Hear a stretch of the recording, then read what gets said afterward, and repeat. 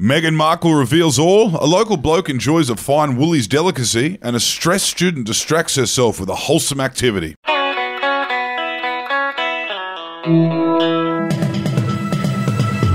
Hey, it's Effie Bateman, and this is your Daily Batuta for Friday, the 9th of December. Happy Friday, everyone. Thank you for tuning in. I'm Clancy Overall.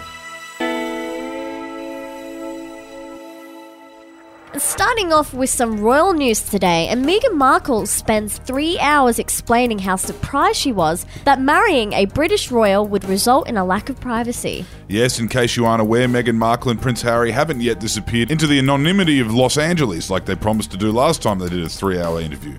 It seems distancing themselves from the British royal machine might be a bit difficult after signing an exclusive contract with the major streaming platform Netflix, which allows more people into their lives than any feral tabloid magazines could. In a new documentary series released last night, the couple have spent 3 hours detailing unconscious bias inside the royal family and defended their decision to quit the institution and their decision to constantly keep talking about quitting the institution. Yes, the highly anticipated Netflix bombshell threatens to deepen the split between the couple in Buckingham Palace, which many viewers thought was impossible because we already went through all the drama of them officially leaving several years ago, which they still haven't managed to do. And up next in some local news, a local unit quietly thrilled cost-cutting measures inspires return of Woolies mud cake for office birthdays. Yes, local bloke Dean Weston Lacey is lucky enough to be employed at one of those workplaces that pulls everyone away from their desks to share some birthday cake for someone they sometimes see in the lift.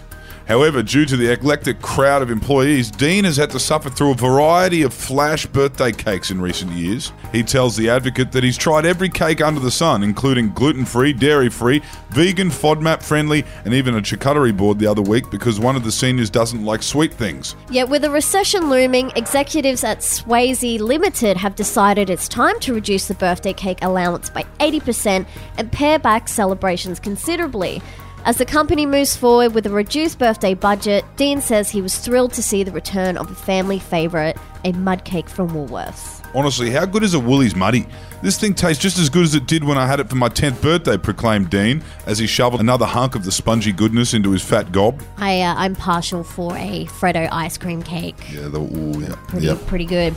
And we're continuing with some cake news, and a student with 3 exams next week procrastinates by making absurdly complicated chocolate truffle torte. Yes, French Quarter student Bethany Brown yesterday decided to grab the bull by the horns by meeting her 3 upcoming exams head-on and committing to baking an extremely complicated recipe she saw on Instagram. With her torts exam just 48 hours away, Bethany made sure to do some last-minute cramming by getting her teeth into a torte. However, the torte she found herself engaged with was not Donahue vs. Stevenson, but a delightful chocolate truffle torte. Bethany told us, "I've mopped the floors, reorganised the pantry, cleaned the fridge out, and washed all of my sheets and clothes too.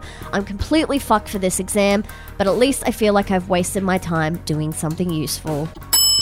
And quote of the week comes from the first episode of the Netflix series Meghan and Harry, where Harry said that a mutual friend set him up with the future Mother Teresa of Montecito. According to the couple, the video in question saw Meghan using a spotted dog Snapchat filter, which left her with dog ears, a dog nose, and a floppy tongue. Harry said, "Meghan and I met over Instagram. I was scrolling through my feed and someone who was a friend had this video of the two of them. It was like a Snapchat." That was the first thing. I was like, who is that? That is the most millennial love story I've ever heard. Yeah, it's true romance. Anyway, that's what's making news for today. See you later. Enjoy your weekend.